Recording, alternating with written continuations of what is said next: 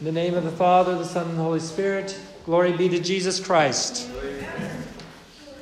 This is the second sermon in this series of homilies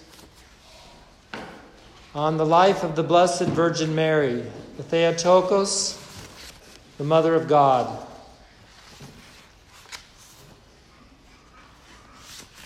These homilies are based on a book entitled The Life of the Virgin Mary, the Theotokos, very large book.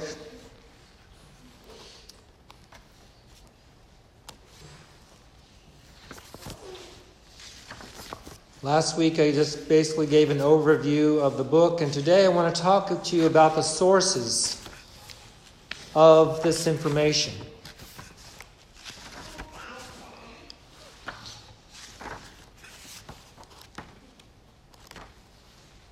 Of course, we have in the Holy Gospel the most important details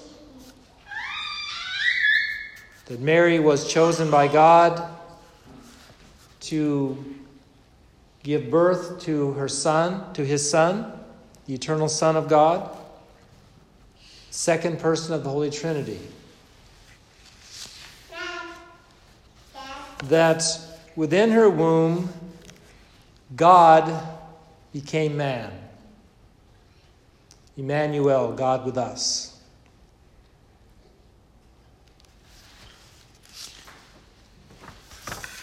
Beyond that, we don't have a lot of detail in the Gospels about her life, her parents, or her life after Christ's resurrection. But we do have Holy Tradition that gives us a great deal of information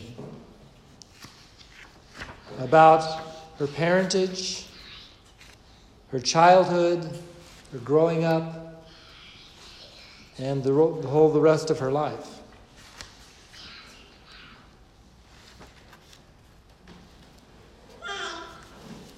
The primary source of the information that we have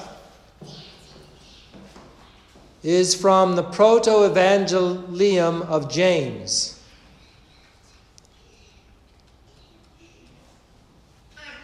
Which dates back to the early 2nd century.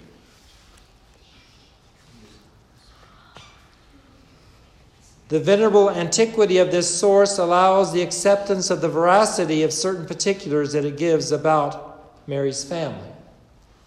Now, there are some who say that unless it is in the Bible, we should not believe it.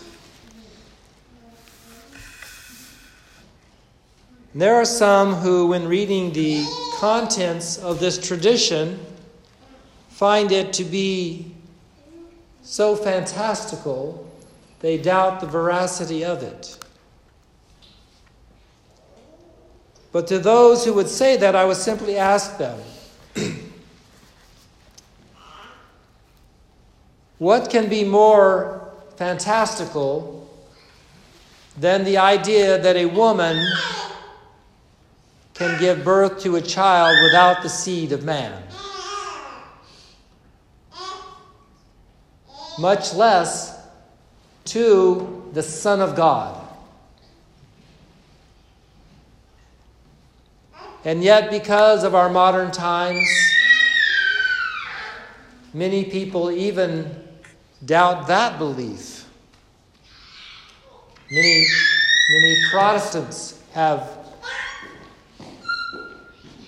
decided that that is not necessary to believe in the virgin birth. And while the Orthodox do not doubt that teaching, there are some Orthodox who doubt the other traditions about Mary.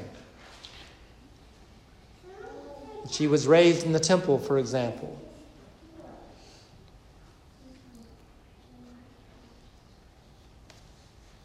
My children in Christ, we should not give in to this rationalist spirit that requires that everything that we believe has to fit into the logic of our minds. Because as I said before, the very idea that Mary, this young Jewish girl, could conceive within her womb without the seed of man, a child, and that man would be the Son of God, that should enough be proved to us that God's ways are not our ways. God's ways are not our ways. And so as we study this material, let us be humble. Let us humble ourselves to the Holy Fathers and to the holy tradition of the Church as revealed through various sources. Getting back to the Proto-Evangelium of James, these books have been adjudged unfit for public use. In other words, they're not part of our outward preaching of the gospel, and yet they are part of our inner tradition from which we draw. And they are confirmed by the liturgical worship of the Church.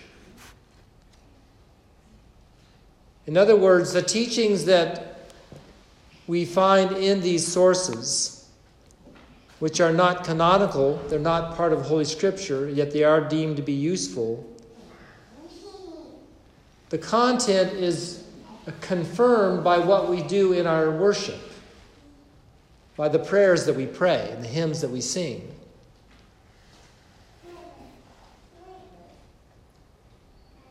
All the details about her conception, her entrance, her annunciation, the Dormition of Theotokos, all are confirmed by the liturgical services that we have for these various feasts. In addition to the hymnography of the Church, the details of Mary's life as shown to us through these various sources are also confirmed by the iconography of the Church. Especially the more ancient iconography that has been preserved.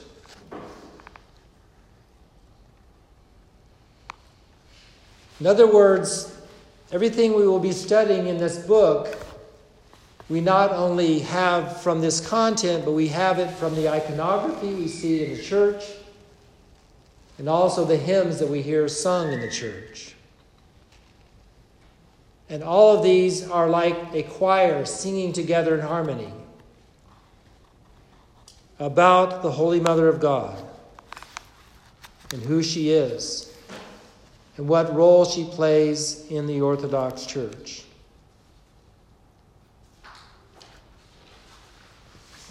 In closing, I simply want to read what has been written by the authors of this book who have put it together. They say that the tool of language is often limited and inadequate in its expression to describe the exalted and revered position of the Mother of God. However, being mindful of the words of St. Theodore the Studite, it is better to contribute what one can than to leave the whole task undone. We undertook this work of compiling the life of our most holy, most pure, most blessed, glorious Lady Theotokos and ever Virgin Mary. In closing, we bring forward the most excellent of hymnographers, St. John of Damascus, who endeavored also with language to express his profound love for the Theotokos in the famous hymn chanted during one of the most solemn moments of the Divine Liturgy of St. Basil. In thee, O full of grace, all creation, both the company of angels and the race of men doth rejoice. O hallowed temple and spiritual paradise, boast of virgins, from thee God was incarnate and became a child. He, our God, who existed before the ages, for he made thy womb a throne, and he made thee more spacious than the heavens. In thee, full of grace, all creation doth rejoice. Glory be to thee. We too offer this volume on the life of Mary Theotokos to her in whom all creation rejoices. We pray that the All-Immaculate One accept our words of praise, as her Son, our Lord and God, accepted the widow's 2 mites. We also hope that our pious readers, upon learning of her wondrous life, may continue to rejoice with all creation in glorifying her, the Theotokos, and the Mother of Light. By the intercession of the Theotokos, O Savior, save us.